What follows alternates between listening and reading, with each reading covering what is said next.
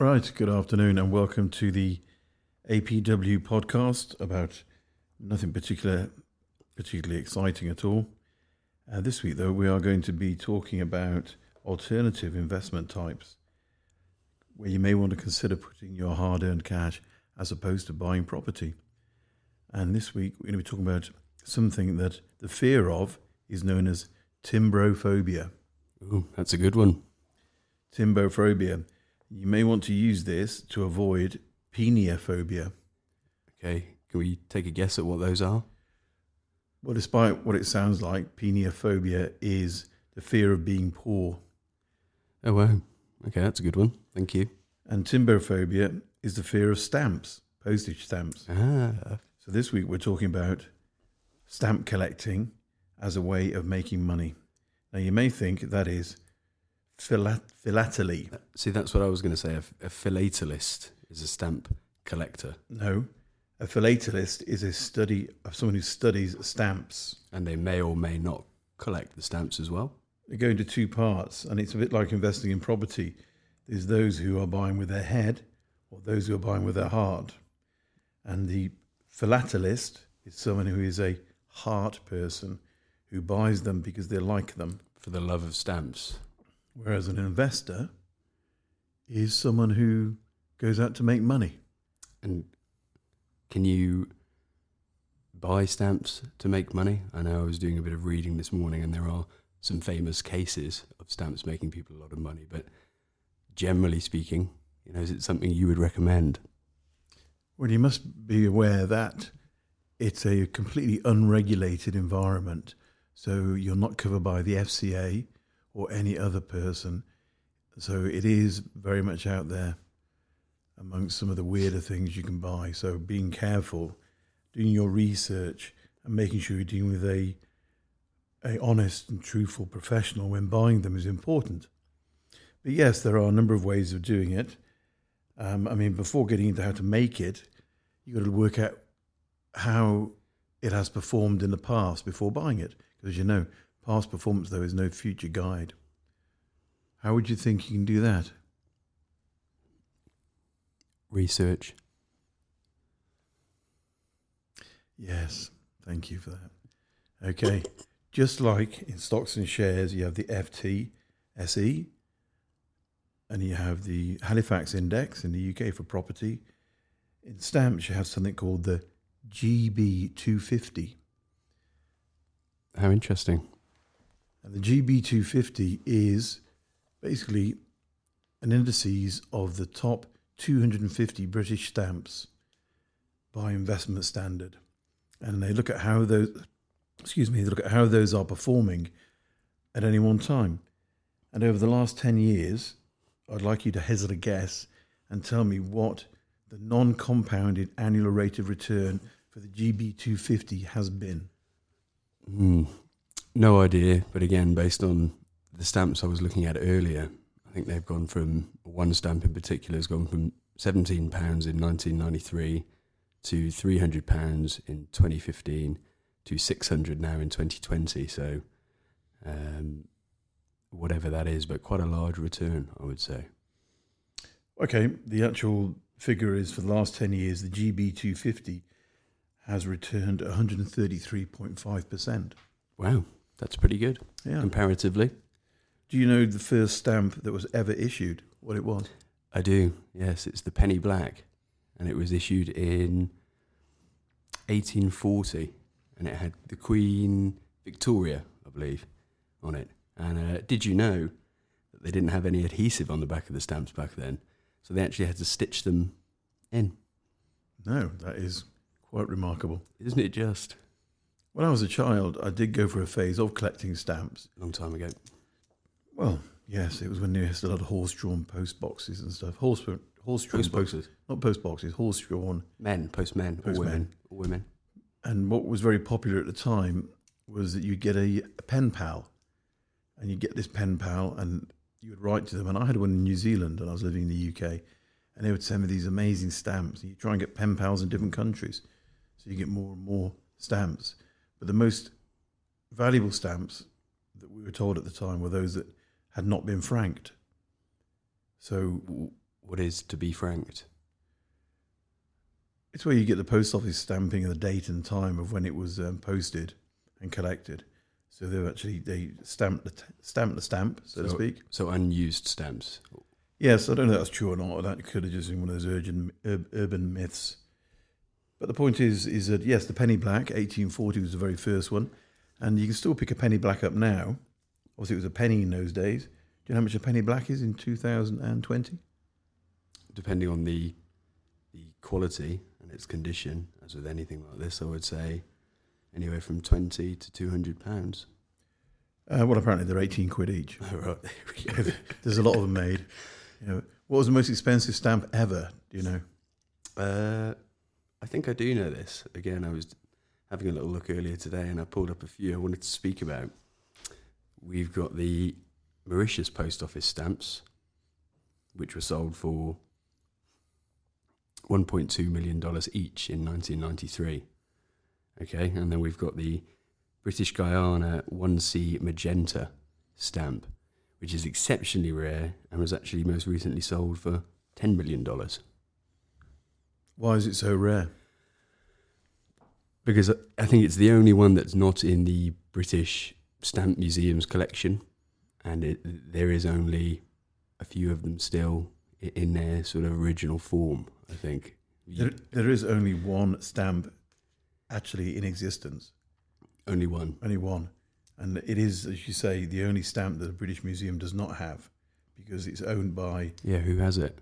It's a gentleman in New York called Weinberg, who bought it for $9.8 million, I think. When was that, do you know? Just recently. Not too long ago. Not this year, for sure. I'd say sometime in the decade. But I suppose that, that's a good story for showing why things like this, anything, whether it's property, stock, shares, stamps, go up in value or fall in value. It's just basic supply and demand, isn't it? And if you're in a situation where you've got one of something, it's inevitably going to be highly valued and highly sought after. Yeah, it's very similar to property. I mean, there was a great article at the weekend about a house in Sydney in a place called St Ives that was on the market, and it had gone to auction, and no one turned up. There was no pre-bids, nothing like that, and they were trying to get about $3 million for it. And by tea time, it was sold because some lady had just driven past, seen it, loved it, bought it straight away for $2.8 million. So it's all about motivators. What do you want it for? And people will buy any sort of stuff, really. I mean, I've bought some rubbish in my time, and it's just because I liked it at that moment. But I mean, they look at stamps and they say the value, the condition, and the authenticity are the things to look for, i.e. how rare is it, therefore the value. What grade is it? And that's graded from poor to superb. And has it been certified as authentic? Wow, okay. All right. I suppose it's like anything, there's certain things you need to look out for and make sure that you're checking off your checklist before you buy them. Are you buying in a good location with property? Are you buying a good property that's going to rent? Has it got reasons to go up? All these sorts of things. So I think it's important with anything like this to look at those things.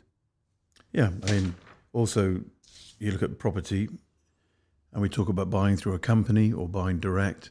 It's the same with stamps. If you're in the UK, you don't pay capital gains tax. Sorry, you only pay capital gains tax on stamp sales. You don't pay income tax, which is a lesser rate, which is much better. In addition, you can buy it in a variety of ways.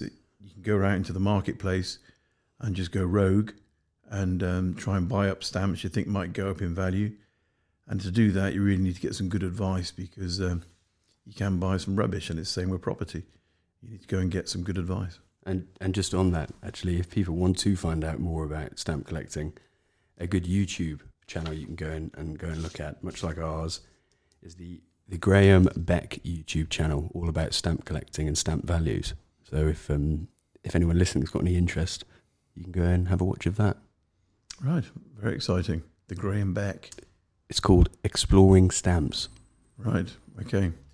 And if you want to look at the legal side of things, you go to the UK Philately organisation website, which is ukphilately.org.uk, and they will look at, they discuss how to buy stamps if you're doing it directly yourself, and it's sponsored by the National Philately Association, which is the British version of a global outfit, I guess. It sounds pretty cool. I've got to say, it all sounds very exciting, the stamp collecting business. Well, there's interesting ways of doing it. You can go rogue and go and do it yourself, or alternatively, there are even capital protected portfolios. So Wow. what you can do, you can take £10,000 and invest it at 5 or 10 years with Stanley Gibbons, and Stanley Gibbons will guarantee your return of capital. So after 5 years it hasn't gone up, they give you your capital back. If after 5 years it has gone up, they take 20% of the growth. And the same with a 10-year note. So basically it's just the same as stocks or shares. You're buying a unit trust that's got a capital guarantee on it. But as I said, not regulated, no FCA. And Buyer so beware. how would you buy that? Do you buy it direct or through a platform? Or No, just go direct to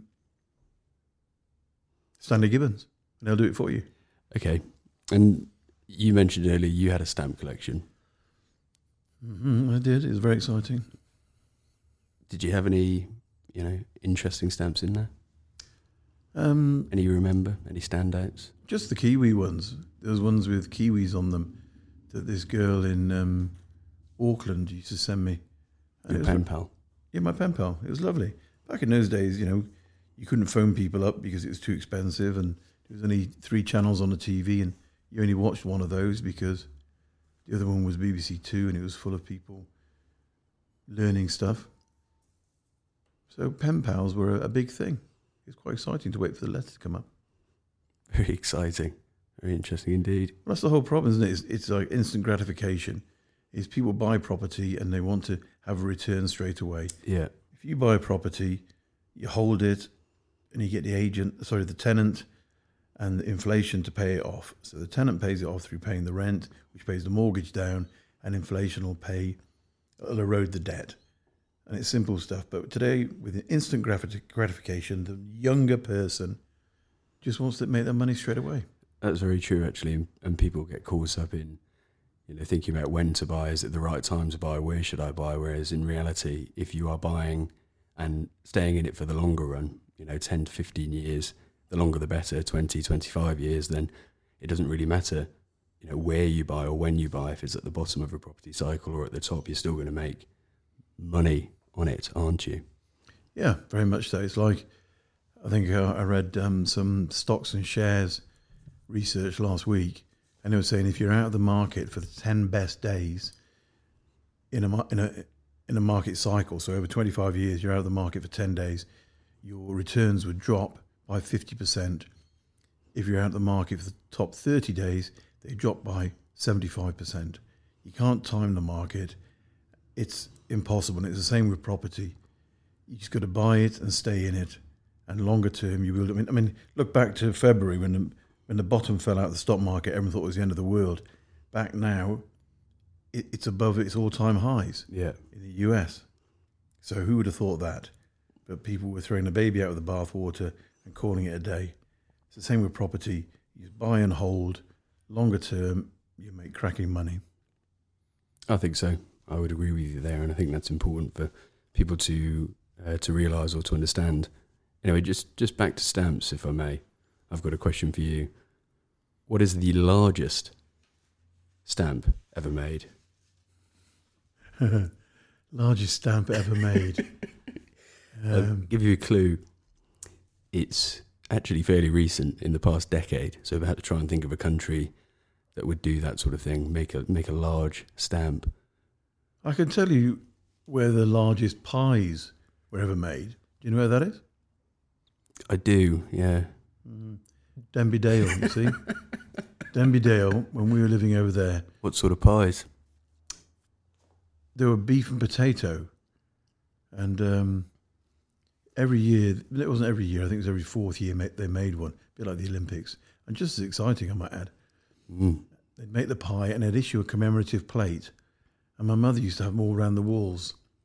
I think probably they're worth a lot of money now if they're in good value, good condition, authentic. That's it. The same principles apply, and lots would have been lost over time. So But the pies were huge. They were towed on the back of an articulated lorry. They were on the back of the articulated lorry. They were the whole size. They must have been 40 foot long at least. Okay, well, the stamp is not as big as the pie. Okay, a big stamp. I mean... Because you still got to get it on, you know. It's got to go on a letter still. Yeah, a big letter. Big one. From your pen pal. It's a long one. I don't know. Perhaps I'm going to go with someone like Mr. Putin in Russia. Sort of thing daft thing he might do. But sorry, I didn't mean that. And please don't give me any poison. Yes. No, it's the stamp is called Mother of the Emirates. And it's UAE. And it was 1.3 by 1.7 meters. 1.3. Compared to the smallest stamp ever made by Bolivia, which was under a centimetre. It was 8 millimetres across and 9 the other way. Very small. Quite exciting then. Okay, then what do stamps, historically, what makes a stamp valuable? Apparently they say sometimes historical figures, so commemorating something, geographical things, horses, ships, birds, royalty. And what was the concept of stamps at outset? Why did people start them, and why did they become such a competitive, creative marketplace? I'm not sure, but I'm going to take a stab in the dark and say it was for governments. It was a very good way to raise money, was it? So they were using them to raise funds. I was reading earlier about Bhutan creating their own stamps in order to raise a 10 million pot of funds. That's an interesting story, actually. Their stamps, you could put them on a record player, and they would play the national anthem. Smallest ever records. The Bhutanese stamps. Very interesting. Would they be able to afford a record player in Bhutan, though? And was there any electricity? I don't know. The guy, I don't know. No, but it was 1973, and the stamps would play their national anthem. So sounds very similar to when the Beatles were out there, and I think most of their time they spent trying to play records and all sorts of things. So sounds a little bit hard to believe to me. You can buy them on eBay, full sets. It's 600 quid for a full set, and they are still on there. Okay, well, apparently stamps originally was... That signals the end of the show for today, because that means we've got to go.